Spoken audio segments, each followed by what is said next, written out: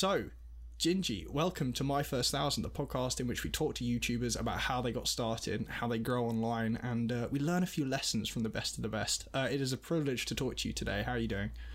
I'm doing great. Thank you for having me today. I'm very excited. Hey, awesome. So, you make videos about video game narrative, about storytelling, and in-depth kind of lore analysis. What kind of drew you towards this niche? So, it actually started back when I first started making videos. My first couple videos were random, anything that I could kind of make just to get the feel of it and what I wanted to make. And then after that happened, I decided, after watching YouTubers for years, I was seeing a bunch of people have larger channels by covering one game or one series. And I was thinking, well, I mean, I could do that. I could cover a game for 4 to 5 years if I enjoy it. And then that's where I got my start with a game called For Honor. I covered the daily updates and news for the game.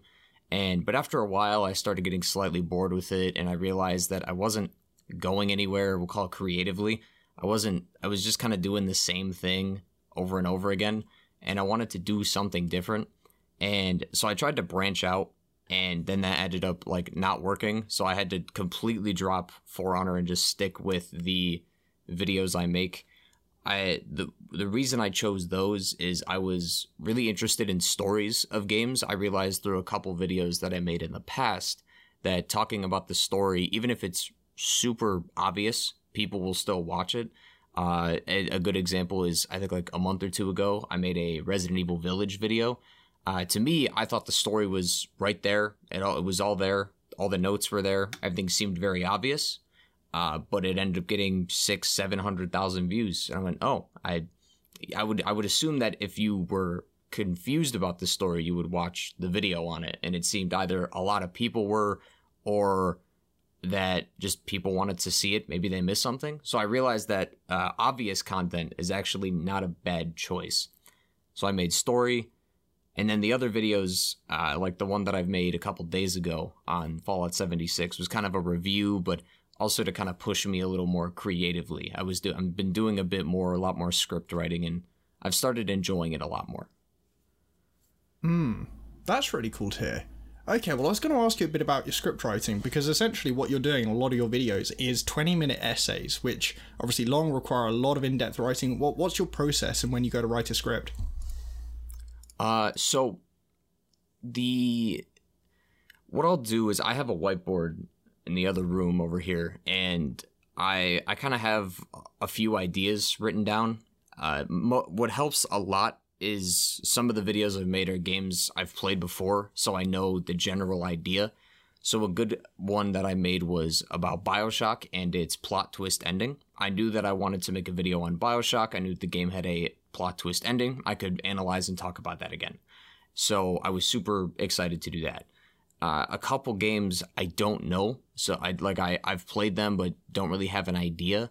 So I'd have to just kind of go in and hope I figure out something. But if I come up with the video idea right away, I will record with that intention in mind. So if I'm covering the setting of a game, I will make sure to specifically look at the setting around me and make sure that I capture that footage specifically. And then once everything is done, roughly, when I'm done doing the playthrough, I'll start with the intro. I will then do the script writing. After the script writing, however long that takes, we record the audio and then cut up the video and upload it. Depending on how long the video is or what it is, it could take quite a bit. I think the Fallout video a couple days ago took a couple weeks to make, but the Devil May Cry video I made only took like a week and a half or so, because that wasn't as intensive in terms of what I had to record and whatnot. Well, it's a lot of content you push out. So even back in 2016, I think the first video you ever made, actually, which is of gameplay of Overwatch, you were just 16 years old, and you stated that you were looking to push out about 1 to 2 videos a week. And looking over the past, almost 5 years or so of your channel, you've damn near managed to hit that, right? Like, that's really impressive. Yeah. That's a hell of a lot of work. Yeah, back when I first started making those videos, I would feel weird, because this was still when I was watching YouTubers that would upload daily and whatnot. I would feel weird if I were to upload once every couple weeks, and it shows in my early videos of For Honor there was like a because the updates came out every Thursday, these dev streams. So to fill the gap on Monday and Tuesday, I would make something to at least make it so that it was a once a week video. But those videos I just didn't like. I was kind of reaching, and I didn't really know whether it was a good or not of a video. So I stopped it altogether. After that, I started realizing that you don't need to do daily uploads to be successful at this platform. There's people I've watched that haven't uploaded in 6 months. Once they upload, whenever, they'll get the same amount of views as before. It just all depends. Some people prefer daily and can do daily. I definitely cannot, and I'm okay with what I'm doing now. This once every 2 weeks to 3 weeks to a month. I'm totally fine with it. Because you focus so hard then on the quality of the videos that you're doing. I mean, we mentioned before in just the script alone, let alone any other part of production, they're very, very good scripts. And they clearly touch a lot of people, considering if we read through your comment sections and how much they kind of, I don't know if radiate's the right word, how much they impact people and how much people are affected by your work. So they're definitely very emotive. The script writing is, I've looked at a few people's scripts before, and because some people like to publish theirs, and they have all these like indents and all these bullet points and things they want to bring up. And it made me realize how like very bare bones my script is. It's just a lot of text, and the only thing that changes is I'll have in bold and in parentheses what the topic is. So if I'm talking about the story, I'll have the word story at the top, and that's like the only change. I guess it doesn't matter. As long as it works for you, it works. I don't know. I feel like I don't need to do too much as long as the writing is good. I think that's very important. So when you write scripts, do you ever at the time include, say, notes or annotations as to what you think you would include in the video? Because, for example, in one of your Dishonored videos recently, about 3 or 4 months ago, you very amusingly said that it's about a plague, about class disparity, about a lot of people being locked in their homes, a lot of isolation, and the difference between the higher and lower classes and abuse. And of course, in the video, you put it over with lots of, say, news cycles of current times, of course, during the 2021 pandemic, which gave me a giggle. Did you think about that at the time of writing? Sometimes I do. I think I came up with that when I did write, because I realized, I think what helped a lot was I actually found a Dishonored video I was watching prior to even making this video, was talking about Dishonored and just like a 2020 review. And he talked about the pandemic, and I went, that's very true. This is practically like very identical of what's, it's just very different circumstances. I went, that's a good point. And then I kind of remembered that and put it together. But usually when I write stuff like that, even when it's something just as simple as not even that, but just other things I want to showcase, I'll roughly remember first, as long as I can do the video from recording to the script writing and to editing in a short amount of time, I'll figure it out. My Fallout 3 video that I made months ago, I took like a month to 2 month break from that whole video because Cyberpunk had released, so I had covered a bunch of those videos for that game. When I came back, I had no clue what was recorded when. I had everything labeled, but I mainly labeled it like by the story or by the DLC. So one of the DLCs is The Pit. So all of the footage named was called Fallout 3 The Pit Part 1, Part 2, Part 3. I didn't actually remember what happened in those parts, but when I was doing my recent video, I can roughly figure out what I was looking for. So if I can just remember one portion, or like, oh, I remember that recording, my game broke and I stopped recording at this point, so anything that happened after was in Part 3. So I roughly remember, and I use that I don't like write, that's why I don't write too much down. The only time I will write stuff down in my script, I'll also have it in bold and parentheses if there's a specific clip that I want to put in. Not to remind myself where the clip is, just what clip I want to use that would probably make the most sense for that video or that part. And like most complement your script as well, I guess. That's so interesting. That's so assured, I guess, to go in to making a video, you know, with the intention to be published and not even remember significant parts of the video, right? That's there's a hell of a lot of confidence in that. But like, it works. It shines so through well. Shines through so well. It's like in your recent Fallout 76 one, that looked like hours upon hours of content, but everything that was on screen was complementing what you were saying in regard to particular bugs, particular glitches, as you said what they were. For example, the land turning pink. It showed a clip of all the land turning pink. Yes. It's like that. I remembered that I got that clip because Xbox has a feature where you can just record the last 30 seconds whenever you're playing. I remembered that that's how I got the footage. It didn't occur when I was recording, so I just knew somewhere in the Xbox clips it was in there. Thank you for mentioning that everything matched up, because that was a pain. This was very different. I wanted to play Fallout 76 for a bit of time. I've been very big in Fallout, and I wanted to play a series and understand the story so that if, like, the random chance that anybody brought something up, like, I could tell you pretty much everything about the game, because I've always wanted to, but I never could understand stuff like that. But Fallout was the one series that I've played, pretty much all of them, and I can figure it out. So I wanted to play 76 because, like, it was terrible on release. People have deemed it awful. I found this a couple weeks ago. There's a Wikipedia page that has games, like famous games for negative reception, and that's one of the games listed in 2018. So it was terrible. The devs deserved all the criticism they got from that, but I wanted to play it again, and I just wanted to have fun with the game. I wanted to have a game that I could play that I wanted to have fun with. After 50 hours, I realized I could make a video on this. So all the 50 hours that I played, I didn't record. And that was like 90% of the story. So when I talk about the story section, where I think I mentioned that you come out of the vault, go to Flatwoods, and meet these other people, I re-recorded that like a day, as I was editing the video. So like that wasn't day one when I hopped in the game. That was like hour 93 into it. I just tried to make it look like it wasn't that. That was painful because I didn't feel like doing an entire new character just to get footage when I could just go to the location and kind of spoof it.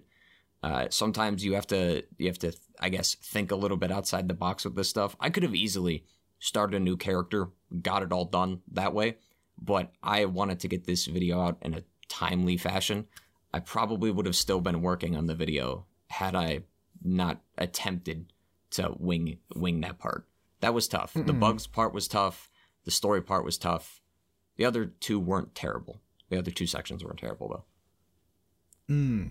Well, okay, I think there's something very interesting there in terms of when you're making a video as complicated or long, as detailed as you're doing, but as you say, you're trying to hit a timely release, then surely there must be a lot of agonizing over the point of no return, I guess, of the point of diminishing returns. That's the phrase I'm going for, where you know that you might be able to improve it by a little bit, but you have to hit a time. What are the normal, sacrifices? What's your thought process in choosing what to include, where to go the extra mile, when to accept that it's good, that sort of thing? Because as we say here, I certainly couldn't tell the difference, and I'm sure no one else did either. Do you see what I mean?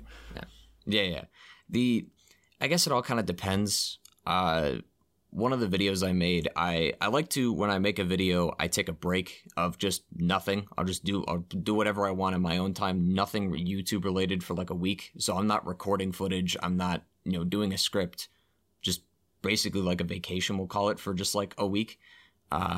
So it's nice and relaxing. But then after that, I will then get started and figure out what I do. But in between that, I'll figure out, okay, well, what's the next video? What's this? What do I do? There were numerous times where it had taken a week and a half to 2 weeks, and I still don't know what to do. Nothing is sitting in my head like, this is a perfect idea. We should run with this. And so sometimes when I do that, and then I end up making a decision, I'm like kind of a week behind. There's never been a set release date for these videos.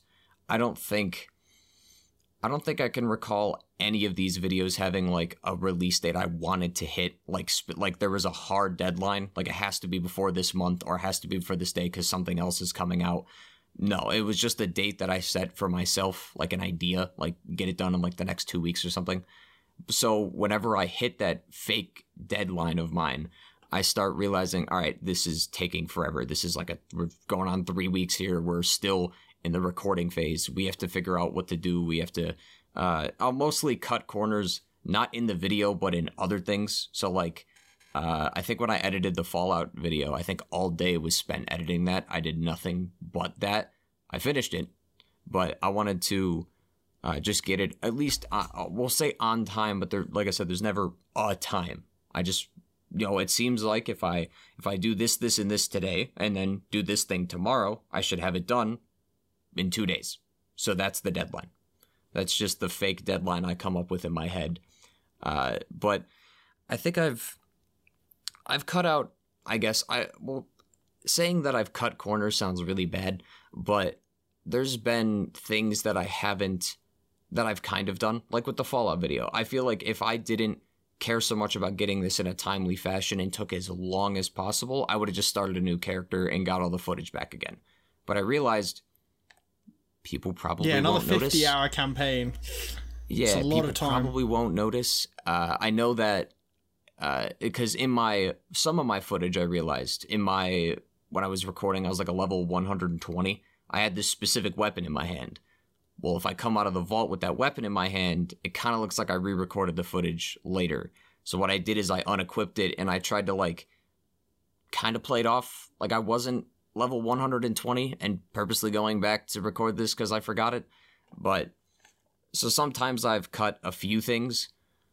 Sometimes I don't. It all, I guess, depends on the video. I think there was a couple instances in my Devil May Cry video. That was kind of a review for the game. And that Capcom, the company that makes it, is very big on replaying the game multiple times. So I was thinking I could play in the other difficulty and maybe talk about how fun it gets at a higher level. Is it better? And then I realized maybe I don't, because that's like twice as much time, 3 times as much time.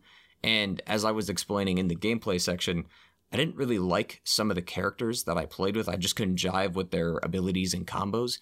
So I realized if I didn't like it the first time, I'm not going to like it the second or third time. I'd like to have fun when recording this at the very least. So yeah, I've cut a few, we'll say I've cut a few corners. That's for the lack of a better term.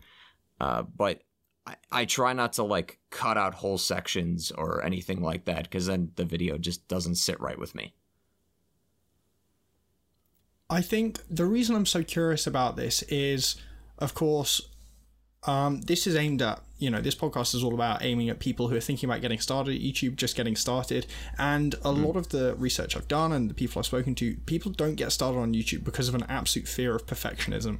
Unless in their minds that something is absolutely perfect, as good as they can possibly get it, they're unwilling to release stuff. And the effect of this is some people kind of don't even start. Do you know what I mean? And they really struggle to get started because of this. And so I think it's very reassuring to people to hear from a professional like yourself these kinds of thought processes behind getting the work done. Yes. I mean, YouTube, since whenever it released, I think like somewhere between 2006 and 2009, I don't remember the actual year, but ever since then, this has been a very informal website. It's gotten big, it's gotten more professional with actual big companies and political, news sites and whatnot joining, and obviously people have hired editors, and hiring an editor was not a thing in 2009. Nobody did that. So it's gotten more professional, and to a degree, the people that say that are right. You do need to be somewhat of a perfectionist, because if you just don't care at what you're making, or it's like, oh, this is just a simple mistake, it's okay, that video could very well be the video that gets a lot of views, and then you're going to hate yourself because that's the one video you screwed up on, and now everybody's seen it. Perfect example. My highest viewed video I've ever made was a Apex Legends video on the story of a character named Octane. I took a lot of the story from EA's website, because that's where most of the information was, because the character had just released. And also back in the beginning of Apex, there was very little story. They've adapted it tremendously, which is great. But in the beginning, very bare bones, just a simple backstory, why the character's even here. One of the characters that that Octane met was another character in the game called Lifeline, but they used her real name. AJ Shea is her name. I pronounced her name horribly. I think I said Ajay She or something. I've never played Lifeline. So, and I was told in the comments that if you go to her voice lines, you can hear her say her name. I've never played her at that point in time. I never touched her. I had a friend that played her a lot and we used to play together. So we had a team composition going. That video did so well, and 90% of my comments are correcting me on not knowing the pronunciation of a character's name. I'm okay with it. You know, it's still interaction. It's still engagement. It's still funny to look at. But I personally, I think it's a little different because I didn't know it was a mistake.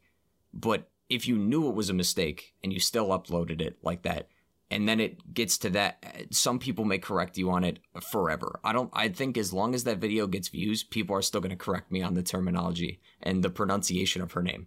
Because I screwed it up bad. Oh, how interesting. And that's your most viewed video. How many views is that on? I think it's 1.2, 1.3 million maybe. Yeah, I think 1.2 million. Wow, that's mad. How funny. Did you know that was going to pop off as hard as it did? There's a few videos I made, especially back when I uploaded For Honor videos. I knew there was videos that when I made them, I figured they were going to do fairly well. Fairly well to me was at least over 10,000 views, maybe a 20, maybe 30. But sometimes it just surprises you and does even better. I did not expect to ever get even close to 1 million. So that was a huge wake-up call for me when I woke up and the views just kept going. I would wake up, I would go to bed and wake up and it's 100,000 views later. And I was genuinely impressed. I didn't think it was going to do well at all, I guess. How funny. Well, what's cool is you very much established yourself almost, I would say, as a video game journalist, right? Around the time when you were covering Apex Legends and For Honor, right? That felt a bit more, say, journalistic than, say, narrative or review-based. I'm not sure.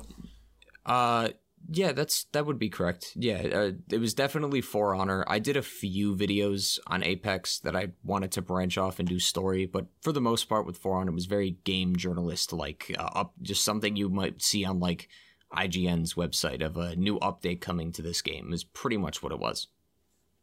What workflows did you prefer? Do you prefer kind of the more journalistic stuff or the narrative-based script things? In terms of ease of use and how easy it is to make, the game journalist stuff is like brain dead simple. It is not too terrible as long as you understand the game, especially if you're doing this on one game in one series that you play a lot, then you're going to understand what's going on. That was the one thing I needed to focus on when I did the For Honor videos, is when I made them, I needed to make sure I knew what I was talking about. So if a character got, nerfed or buffed or something happened to the character, instead of just relaying the info of this character's damage is now, 10 as opposed to 15. Instead of saying that, I could go, this character's damage is now 10 instead of 15, which means this attack isn't going to do much, which it already didn't do much to begin with, so I'm very unsure why the devs decided to nerf her already. I would say things like that, just to elaborate more, to kind of show that I know somewhat what I'm talking about. I didn't do it all the time, just because I didn't play every character in that game. I think it's at like 20 plus characters now. There's way too much. It would take way too much time to do that. But in terms of getting the videos out faster and easy, definitely that. But there was a reason why I stopped doing those videos in the first place. I much more enjoy these because I can be very creative. And I think I value pretty much ultimate creative freedom when I do videos in any setting, I've realized. Would you care to elaborate a bit more on that in terms of what that ultimate creative freedom then would mean to you in current standing? Yeah, so recently I'm doing some university classes, and one of the required things to graduate is you have to do an internship. And you could do an internship anywhere, but they highly recommend that you do something related to your major. And my major is regarding film and visual effects and whatnot, so it all kind of matches anyway. at the company that I'm with now, they're a professional company. They have rules. All the people I talk to are employees of a boss. So they have deadlines to meet, certain things that they have to do. They have clients that have restrictions. They have their general restrictions because they're a business. And when some of the stuff I've done at the internship was they will basically say, all right, we're going to do a social media post for July 4th. So make a cool little video. It doesn't have to be crazy. You could do some B-roll footage, a bit of text. I went, okay, yeah, this is perfect. I could do that. And as I realized, I went, I don't, not that I don't like it, but I have so many restrictions that I have to follow. I have to buy the licenses for stuff on Adobe Stock and all of the audio that we use, because that could be a copyright issue in the future. I have to make sure the stock footage is, the correct proportions and everything is working out. But with YouTube, I can pretty much do whatever I need to. And I think that's why I like doing this the most, is because there is no restrictions. I am my own boss. I can make whatever video I want, have it done whenever I want. It's all up to me. And I think that's why I value a large amount of creative freedom. And I think that's why I enjoyed YouTube almost immediately when I started uploading. And doing it so often over the past 4 or 5 years now, that must, even though, as you say, you're not going to hard deadlines, you're still kind of hitting every 1 or 2 weeks. That must have taught you a hell of a lot of discipline and kind of self-motivation. And there must be so many lessons you would have learned in terms of work ethic, which will have surely complemented your, IRL lifestyle outside of YouTube. There's a lot of things I've learned.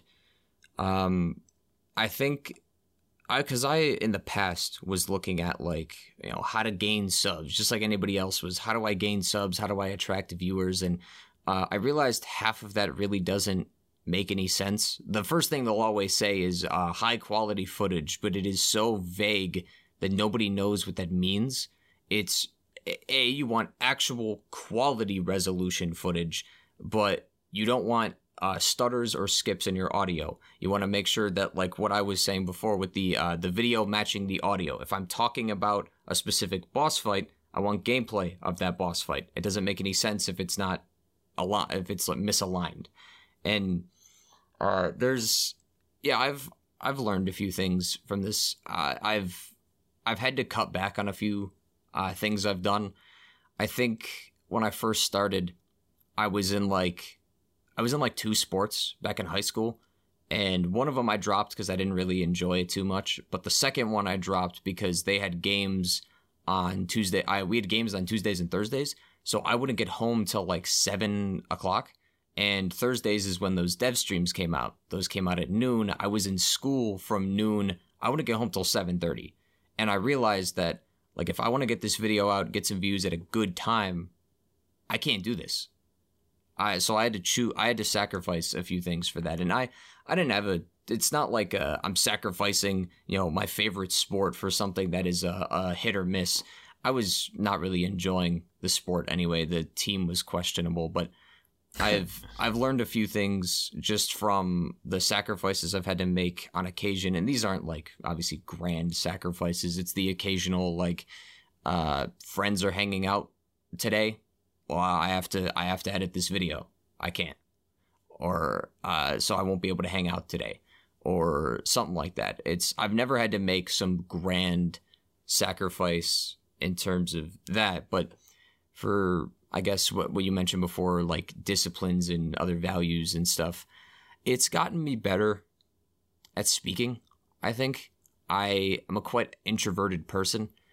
And I realized that I was able to speak a bit better when doing this. Public speaking wasn't that big of an issue as much as it used to be a big fear. A lot of people in high school had that fear too. Writing the scripts has kind of made my vocabulary better. I'm still trying to get good at it. I use a lot of basic words. Sometimes I like using more elaborate words. I guess it just sounds like I know what I'm talking about. But yeah, I think YouTube's taught me quite a few things, I'd say. That's awesome to hear. And by extent, in your IRL life, when you mentioned the work you're doing both at university at a film course and also an internship in a film company, did you let them know that you did YouTube when you were applying? Was there any kind of real world benefit other than the things we've discussed of you having a YouTube channel? Yeah, I would say so. I think for the university probably wasn't a huge, it didn't seem like a benefit. The college didn't feel like a huge benefit, but the internship I think did, because they made me fill out a resume and a cover letter and whatnot. And I explained, and they brought me into the interview process, and I had to explain to them how I make my videos and what they are, and my portfolio was my entire channel. So it is helpful. So if you are doing something, I mean, I guess it doesn't even have to be film related. I feel like you could make if you do makeup videos and you want to go into the makeup industry, you could use your YouTube videos as your portfolio to showcase your skill in makeup and whatnot. So I feel like in a way it's helpful. I completely agree. Yeah, it is so unexpected. That's one of the reoccurring themes of doing this podcast that I've realized is that the majority of people I've been lucky to speak to on here who have successful YouTube channels have had tangible benefits in their careers as a result of their YouTube channel, which of course you never expect. So that's obviously such a cool thing to hear. Yeah, I think one of the more interesting benefits was I realized I finally figured out how to do taxes. That was a wild thing to figure out for the first time. Taxes are drastically different. And my friends work 9-to-5s, retails, and restaurant jobs and whatnot. So they have the paycheck. All the taxes get cut out during their paycheck. It's all quite simple. But every year I have an entire notepad of things I can deduct that are work related, because they don't take taxes out every time I get a paycheck. They take it out all at one time. So it looks like I'm getting taken like lots of money out of my account. And the more I make, the more that gets taken away, so I had to learn a bit about how the taxes, at least for this, work, the way that this form of taxes work and how payment works for this. And the payment is still very weird to me, and I still don't get it myself. But I know that if whatever I make in January, I will get paid in March. It's always 2 months behind. I don't know why. So wow. And now it's fine, because I've been gaining income for months for the past couple years. But when you start, you won't be making any money for 2 months, even if the video does amazing, because YouTube has to process it. And when it's March, I get the stuff from January. When it's April, I get the stuff from February. And then May, I finally get what I make in March. So it was, wow. It's hard to keep track of. I don't really care too much. I just, as long as something is coming in so that I know that it's, it's still working. And I know that, all right, I made, I don't know, let's say $300 this month. I don't need it right now. As long as it comes in, then everything's fine. Because if that money didn't come in 2 months later, I got to talk to somebody. So that's yeah, I don't mind the 2 months. It's just weird. I feel like just any other job, it has, you get paid what you make that month at the end of the month. I don't know. YouTube is very weird. And I think that taught me a few things that I had to learn myself. Wow, for sure. Yeah, I wasn't aware of that in terms of how YouTube handles those payments. So that definitely sounds. I guess I would be somewhat unimpressed, I guess. Yeah, hopefully. I don't know if that is the actual standard. I could very well have done something, and that's just how my stuff is stuck. Maybe it's paid monthly, or maybe that is just YouTube standard. But yeah, that's it. That part has never really concerned me that much. It's just a weird quirk, I guess, this website has. We'll call it. Oh, how funny. Okay, well, let's once more. Let's just revisit those early days back in 2016. You were actually 16 years old in high school. Yes. Do you remember kind of the content that you made and your intentions with the channel that got you between 0 and 1,000 subscribers in the first place? The story of your first 1,000, if you will. Yeah. So the first couple videos I made, like I said in the beginning, just kind of doing whatever stuck. It was pretty much whatever game I was uploading. And then after a couple months or so, I was kind of doing a bit more brainstorming and thinking about what I should be making. And that's when I remembered the loads of YouTubers I had seen be successful on this platform by talking about a series or talking about a game, excuse me. And at that time, a game called Titanfall 2 was releasing, and I had played Titanfall 1 a lot. I think I have the highest rank in the game, and there was also a very unique emblem, we'll call it. There was a challenge where you had to do this extremely tedious challenge 50 times. It took me 2 weeks to do. They eventually patched it and made it 5 instead of 50. But if anybody if anybody had the challenge beaten before they patched it, you got a specific little emblem to showcase that you went through all that pain. So I had a lot of knowledge on the game, and I still like it. And when the second game released, I went, "This is perfect. It's a game that I know what I'm talking about." So I covered the news, and I covered pretty much anything that I kind of wanted to. I also looked at the competition that I had, or if there was anything that was missing from the community, I guess. Usually in a game, there's always going to be the people that upload videos talking about new updates. Then there's going to be people that are high-level gameplay or guides and tips. So those things are usually checked off the list almost always. Sometimes people do multiple of those in one channel. I just stuck with one of them because that's what just made sense to me. So after I did that, I was looking at other options, and then I realized I didn't really have many options. You could do lore videos, you could do speedrunning videos, all of those work too, but at the time I didn't want to do those. So I stuck with the story. It didn't do terrible. There was a YouTuber who had been who had uploaded Titanfall 1 videos before, and I'll get to that in a second, but I realized he took a lot of the viewership, we'll call it. So I didn't grow as much as I wanted to. After I went into For Honor, I kind of started picking up speed there. I got extremely lucky with For Honor, and I will be very blessed that any of that happened. A lot of things happened that got me a tremendous amount of viewership. But the thing I realized with the Titanfall video was that other YouTuber, and that also had me thinking as well.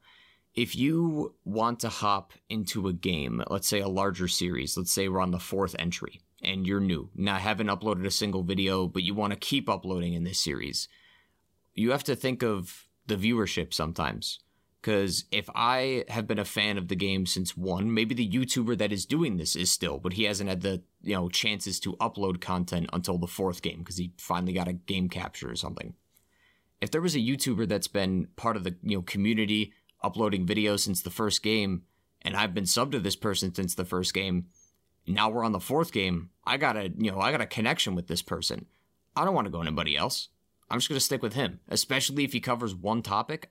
Like, if he covers the news on this game, I'm not going to anybody else for news but this guy. I've watched him for 4 straight games for years. There's a reason why I like him. I'm going to stick with him.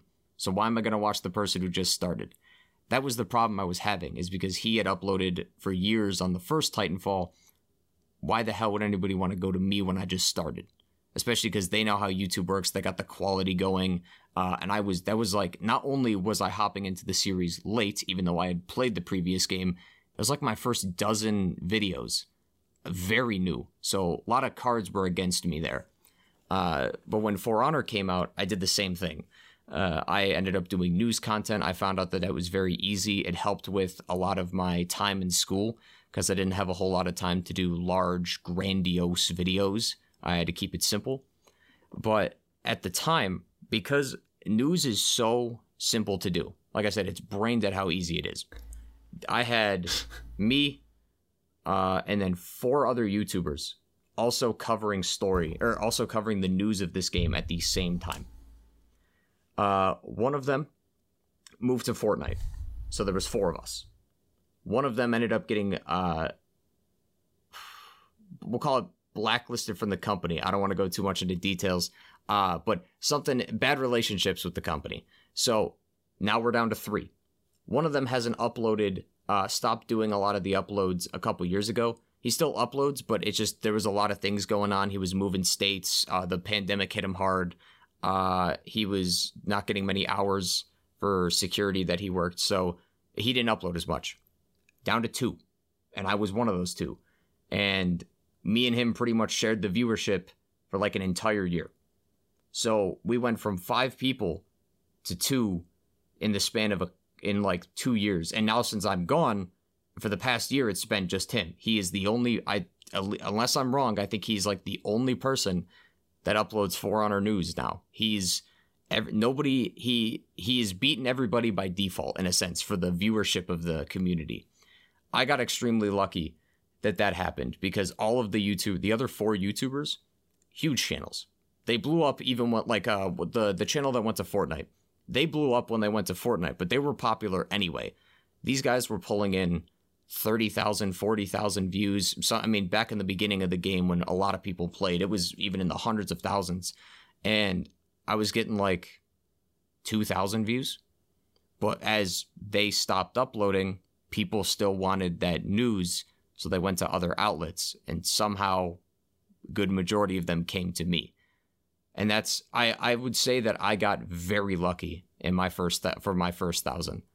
I don't know how that happened. There was a lot of, it wasn't obviously all luck. There was obviously I had to make the videos and upload them at a good time, but the circumstances of all the outside stuff, I feel like played a dramatic part in getting the 1,000 for my first 1,000 subs. I think you're being very modest when you say that it was lucky. I think you are obviously putting the work in. What's interesting there is that sounds so Mafia-esque. Were you in actual contact with any of these 5 others? Like, did you guys ever actually talk to each other at all? How much was this aware? Were you all aware of this, I guess, between you? The community was kind of tight-knit in general, not just the people that made the news videos, but everybody else kind of. You would see in the past videos, I think like probably the second year of the game, probably a good majority of the comments, maybe even now, I haven't checked in a while, but especially in the year 1, year 2 of the game, a lot of the liked and hearted and pinned comments are other YouTubers that I've known, and I know a good majority of them. I've talked to a good majority of them.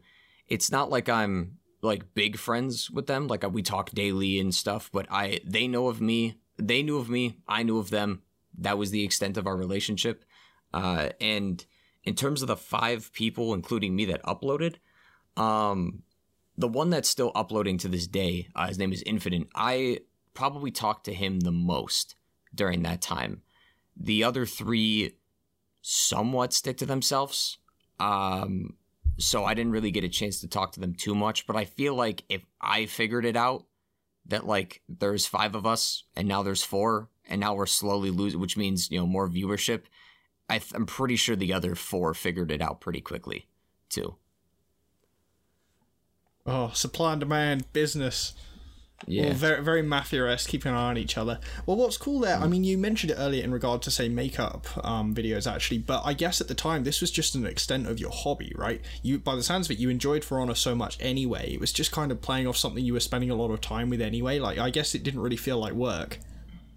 Yeah, in a way, For Honor was was a little different. Titanfall 2 was definitely where I enjoyed the game anyway. I was going to play the game anyway. Let's record it. And that's still a good majority of the videos that I upload today. Like with the Fallout video a couple days ago. I'm already enjoying it. Let's just make a video. For Honor was different.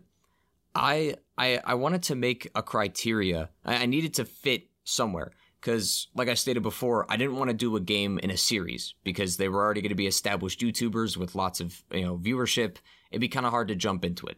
So I needed a new game, which means no matter, even if the person had 100 to 200,000 subs, everybody's come into this thing fresh because nobody has viewership from previous games. This is the only game. So that's what my mindset was. I still don't know if that was entirely correct, but I realized it's a decently looking game. I'll give it a try. And it's new. It's made by Ubisoft. It's a reputable company to an extent. So I was like, yeah, this might be a good idea. And then after I started playing, that's when I got into now I'm really enjoying this game. I enjoyed the game because it was finally something I could do for YouTube. I slightly enjoyed its gameplay, but then after I started playing more and more, both of those kind of raised. Like, I started enjoying it more because YouTube videos, but then it also was because I enjoyed the game a lot too. That was, I feel like I had a talk about this actually. I don't think, if I didn't do YouTube, I don't think I would have played the game. I'm not entirely sure if I would have played the game. Titanfall, definitely. I don't know about For Honor. I'm not entirely sure. The genre was intriguing enough for me to upload videos, but I think without the benefit of the videos and all the other circumstances, I don't know.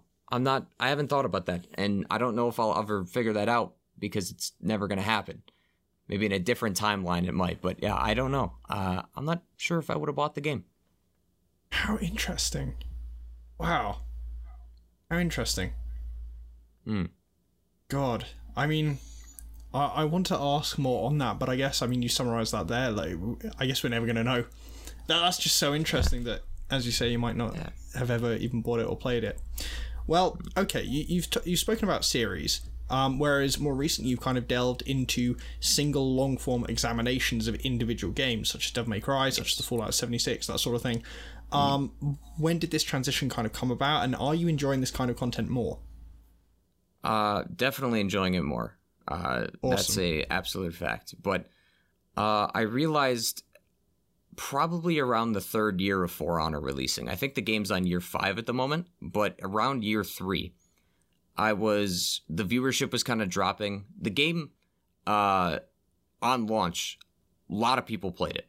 But then after like a month, because of server issues and bugs and a lot of just issues with the game, player drop plummeted hard. And then it slowly kind of came back. But if the player base was here on release, I think like a year later, it was like down here still. So they never got back the large amount of players that the game had. But they still got some people back, which was great. And the people that played it semi-enjoyed it, which was good. But I realized after year 3, the viewership wasn't there that much. I realized that I guess it's just people kind of getting bored with the game. I can't really control, what they do. They're free to not watch a video of mine when they want. And I was realizing it too, that they were probably getting bored of the game, which meant that they weren't watching any videos on it. And I was kind of getting bored with the game. It was somewhat stale, but there was still a good enough amount of things to do that it kept you entertained. But just, it was a mishmash of things. Characters not being updated when they needed to, just general boredom with the game, and a bunch of other things. So I realized that I needed to do something. I needed to do something different. And I think around October 2019 was when I started delving, where I started thinking a bit more about that. So I covered a game called Outer Worlds. That I did a lot of challenge videos for that game. Beating the game by killing everybody, beating the game without taking any damage. I got a lot of inspiration from a YouTuber called Mitten Squad. I enjoyed a lot of his Fallout challenge videos, very similar to the Outer Worlds one that I made. That game had a lot more things you could do as opposed to the Outer Worlds, but I wanted to do something like that because I found them entertaining. I liked challenges, and it was infuriating, but it was somewhat worth it because it made me think a bit more. And then that really wasn't going anywhere either. They did pretty well, but it wasn't staying well. It wasn't staying consistent. The problem with Outer Worlds is that there wasn't much to do. It was kind of one of those games where you play it once, maybe twice, and that's about it. And that is an issue with single player games. If you can't hook the player for more than one playthrough, it's kind of a problem. You get their money, but like they just don't feel happy after they're done. Because it's like, then I played this one time, I want to play it more, but I just can't find the drive to. So that was the issue I was running into. And I think that's different for everybody. I feel like there's somebody that's probably put in, 1,000 hours probably on that game. Not me. No, nowhere near that, but I can see that there's probably somebody that did. So I need to figure something out. And this is where I got into really thinking what the hell was going on. So the biggest thing that I figured out, nothing was connecting anybody. We had game 1 and genre 1, and then game 2 and genre 2. So we'll have For Honor, which is a fighting game, with the genre being news coverage. Second game, maybe like 3 days later, we get an Outer Worlds video. Outer Worlds is a first-person shooter adventure game, very different from a fighting game. The genre of the video was a challenge, kind of funny video. News and funny aren't the same. The games aren't the same. Nothing in this square is connecting. So what would happen, and this happened a lot with the Monster Hunter videos I figured out, because same thing with this example. I had like 2 separate fan bases. Because the Monster Hunter videos were doing really well. I think as a series, I think that's probably the best series I've ever made. They have done phenomenal. But I don't think it was enough. And obviously I can't tell if people have gone to the other videos and like the other videos I've made that isn't Monster Hunter, but I have a feeling that they only came there to watch Monster Hunter videos. So they would stick to that side of my channel. And then when For Honor was there, the For Honor people would stick to that. So I had 2 separate fan bases that never interacted or talked with one another because they had 2 separate games and that's all they were there for. And that bothered me a lot because then it was the same issue I had before, not being able to branch out to new stuff, but I have 2 separate fan bases. That's what it seemed like. I'm not entirely sure if that's true or not. It just felt like it. Because it makes sense if I watched this style of content and then the next day it's a completely different style of content, I'm not going to watch that. It's not what I want. It's not what I subbed to this YouTuber for. So I think that's technically what happened. So I had to figure out what to do. And that's where I came up with these sorts of videos. I enjoyed these. This is when I started getting introduced to YouTubers that did videos like this. Review channels like Luke Stevens and Joseph Anderson, who have made 3 to 5 7-hour videos on games. White Light and Racy Vic, 2 other YouTubers that do a lot of video essays. I got a lot of inspiration from those 4. And I still watch those 4 on a almost daily basis because they're just that entertaining. And I realized I enjoy this. I can talk about games, and that's just what I wanted to do. I just wanted to talk about them and talk about things about the game that I liked or I was interested in, instead of maybe not just a review, but maybe a specific aspect of the game that I like the most. And that's kind of where I had that sometimes it's a review, like with the Fallout video or the BioShock video, where it's one part of the game, not the whole game itself. That's how that started. And it wasn't October 2019, but that's where it roughly started to sit in with me of like, we got to do something. It didn't take effect until Cyberpunk came out, because then that's when I pretty much made the full transition of I'm dropping For Honor and I'm going to something else. I made a video on the channel actually that said my last video on For Honor. It's unlisted because I even said in the video, it feels weird keeping that up. That was just for the community that saw it, for the guys that saw it for the week or so it was up. You got the gist. I'm going to just unlist it because I don't want somebody going through my, their feed of mine and just seeing essay, leaving game, and then the stuff that happened before that. I kind of want to get rid of that. It's a little weird. It just doesn't seem professional to me. That's kind of how that worked, I'd say. It's so interesting, the phrasing of it didn't seem professional, because I guess it's strange to consider what would or would not be perceived as professional on YouTube, right? But I understand where you're coming from. I just never encountered anything like that before. Everybody's kind of got their own idea of professionalism or what they think is a professional thing. I want to be presentable to people when they show up to the channel. So when they're looking for something specific, I want to make sure that it's there. So a good example is if they're looking for, extra essay videos, I make sure there's a playlist of all the video essays they could go to. And because that's what I would think they would come here for, at least, or what somebody might enjoy because they liked the video that brought them here, which is now going to be essay videos. They're probably going to like the other ones I've made.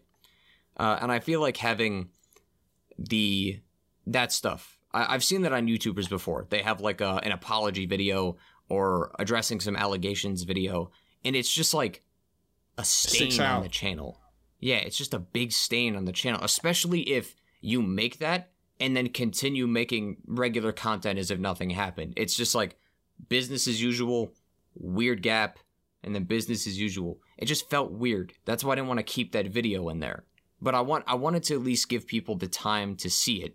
So that's why I somewhat delayed the Skyrim video that came after that, probably like a week or so. Also because that was a very long video. But I wanted to give them at least... Yeah, that was there was a lot of things wrong with that video that I wish I changed. But I was so sick of doing it, that video. I kind of wanted it to be kind of finished somewhat. I guess kind of hopping into like an hour, however long video that was a bit drastic of a jump for me. But I wanted to the first video essay of why I'm, I wanted to show people, the older community that I had, hey, I'm leaving, but here's the new content. It's if you thought this was good, everything else I'm making after this is going to be probably just as good as this. So I went a little too I went a little far with it, and I think that's we might be getting a little off topic here, but I think that's the other thing that I think that's a weakness of mine, is I'll hop into something that I think might sound like a good idea, and then when I try to do it in the next video, it doesn't make sense. A good example is around the time I was making the Skyrim video, months before that, I was watching those 3 to 4 hour videos of people analyzing the game down to everything. And I was like, this is really cool. I'm gonna make one. And then I made it. And then when I finished it, I rambled on the same thing. I went like word for word, play by play of an entire quest that people have already played. This is not as good as I thought it was going to be. So let's not do that again. I'm okay with making longer videos, just don't make it long for the sake of it being long. Because I remember when I was in a call with my friends while I was making this video, and I was like, gentlemen, we've hit past 40 pages. This is huge. We've hit the 40 page mark. I was like, let's go. This is the longest script I've ever made. And it's like, cool. Is it 40 pages of good content? That was questionable. I don't think it was. So that's why when I made the Fallout 3 video, which I think was right after that, it is still long, but drastically shorter.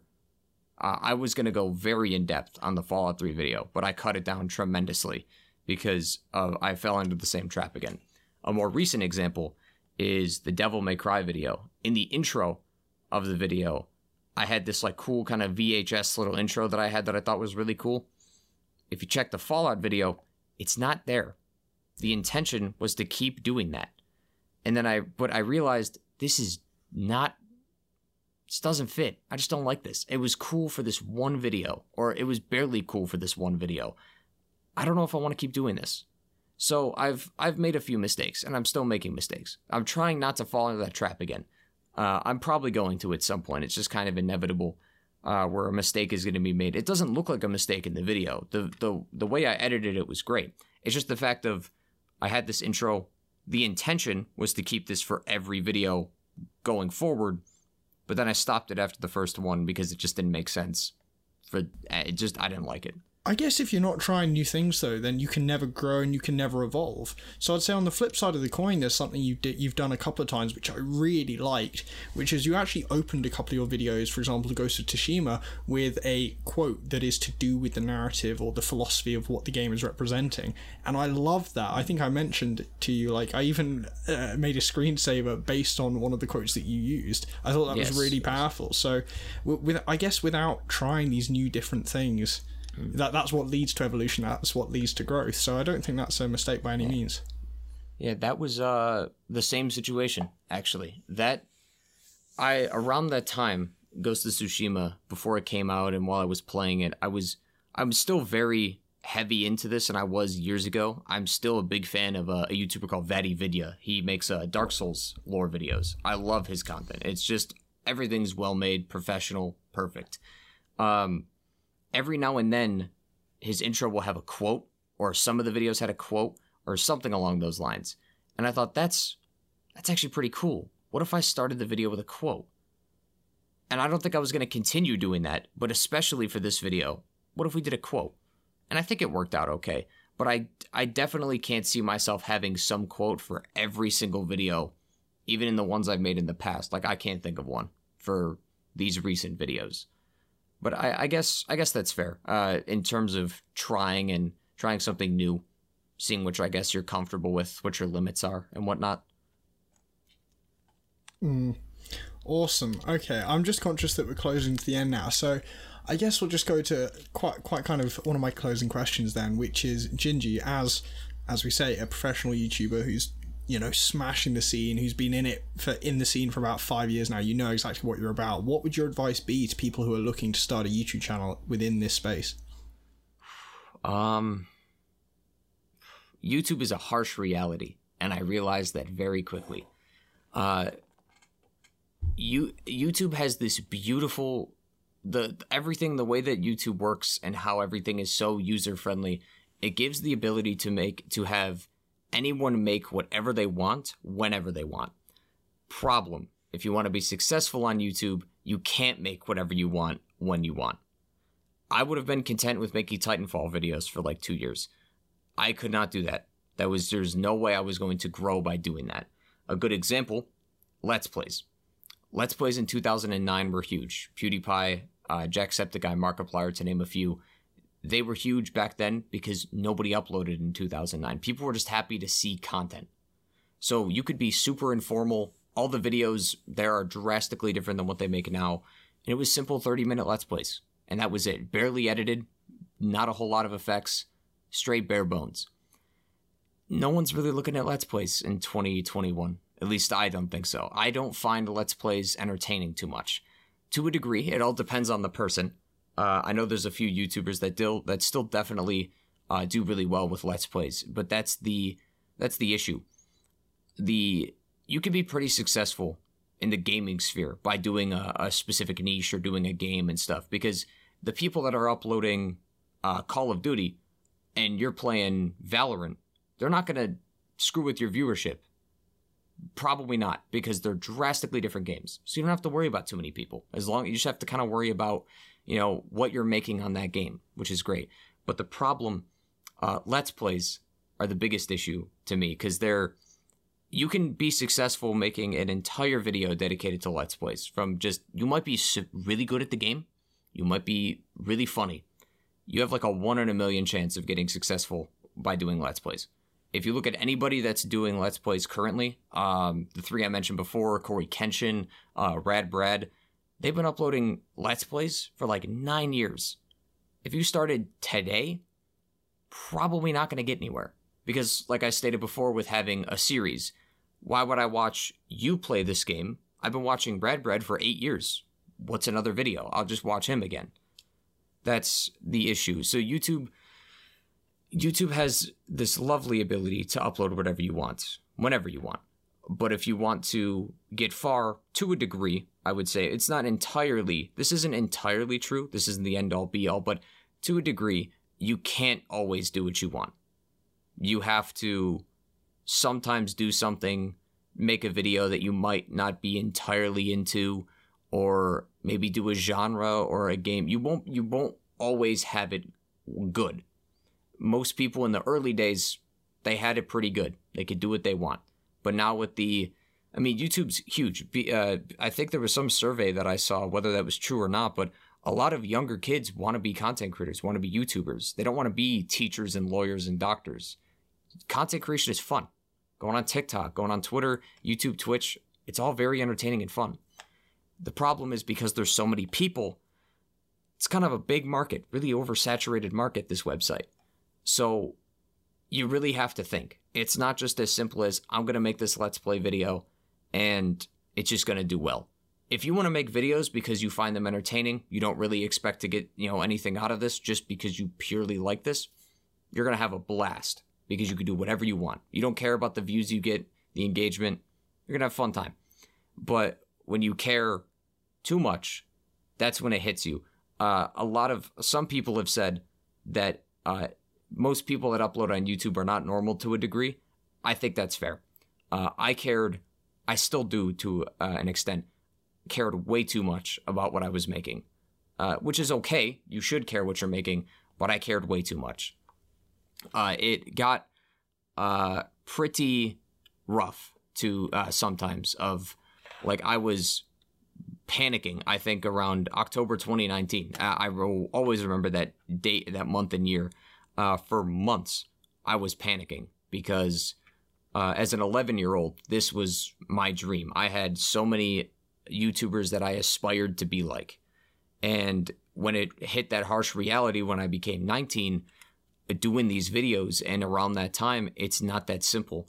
And I realized I might not be able to do this. And personally, if you can't do your dream job or the dream that you want to complete, what's the point?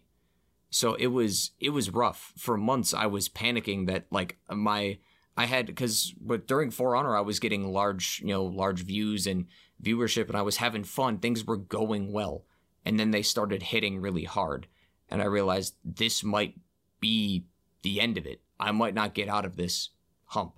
To a degree, I still am not, because the viewership that I had years ago is way better than what I had around this time, even my recent videos. But I've stopped caring about it.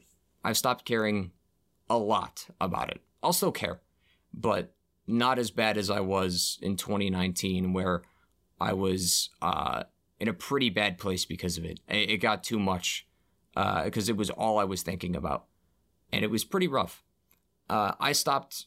I'm out of that mindset. I look back on that as a dumb mindset. I don't want to do that. I don't want to think like that anymore, and I don't. So I try just remember that doing YouTube is going to be very tough. There is a 1 in a million chance, and it's very true, a 1 in a million chance that you will blow up out of nowhere. Something happens and you run with it. If it's a newer platform, maybe like TikTok or something, maybe there's a bit bigger of a chance. But on a website like YouTube, it is quite hard to start from nothing, do whatever you want, and just have it succeed by doing whatever you want. You're going to have to sometimes make a few sacrifices every now and then. And I think I realized that quite quickly, and I think I'm glad I did, because it humbled the shit out of me. Because I realized that this isn't as easy as I thought it was. Because everybody sees YouTubers from their success. They don't see the hard shit that they went through in the beginning of the terrible quality, the awful mic quality, the background stuff that no one even sees to this day. How much time goes into making the videos and the thought process behind them. Everyone just sees the really cool looking video and thinks, I want to do that. And you can. And I think that's totally fair, because that's what got me interested in it. But when you hop into this website, it is drastically different. There is, at least to me, and that's why I've always tried to not say that this is a confirmed fact or anything, because maybe I'm thinking way different than everybody else. I hope not. I hope not, but I hope that's kind of what's happening to everybody, that this eventually will start to humble people. But yeah, YouTube is, I think we can leave it with that. I think to an extent, depending on as a final word, to an extent, depending on what you're uploading, there's a lot of variables. But I would say for a good majority of people starting, you can have fun on this website, uploading whatever you want. To succeed and have this as a full-time career, which I'm still not even anywhere close to that, you have to cut some corners. Maybe not go to that concert that you wanted to go to because you want to make this video. Or you may have to do this game because it's the one that's working. Or something like that. It's not everything is going to go your way. And you're going to spend tens of 20, 30 hours. I mean, even in the videos I've made last week and 2 weeks ago, I spent days, like weeks on that. Gets 2,000 views. You're rarely gonna have the whole I deserve the reward for my effort. That doesn't exist on this website. Rarely exists on this website at all. You're going to get hours. You're going to put hours into this website, and get jack shit back. That's just what's going to happen. Eventually, that should alleviate if you happen to grow and your viewership starts to grow and whatnot, but that's how it seemed like in the beginning. I would put in hours of work to make a video and get nothing in return. But that's how this works. That's the harsh reality of this website. A lot of hard work. Yeah.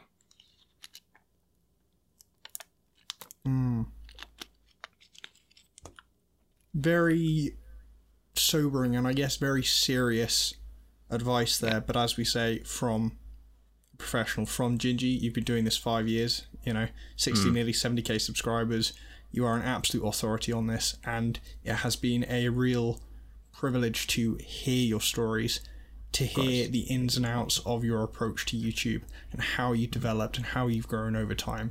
Thank you so much for joining us today. Where can we find you online? So I can see the link underneath me.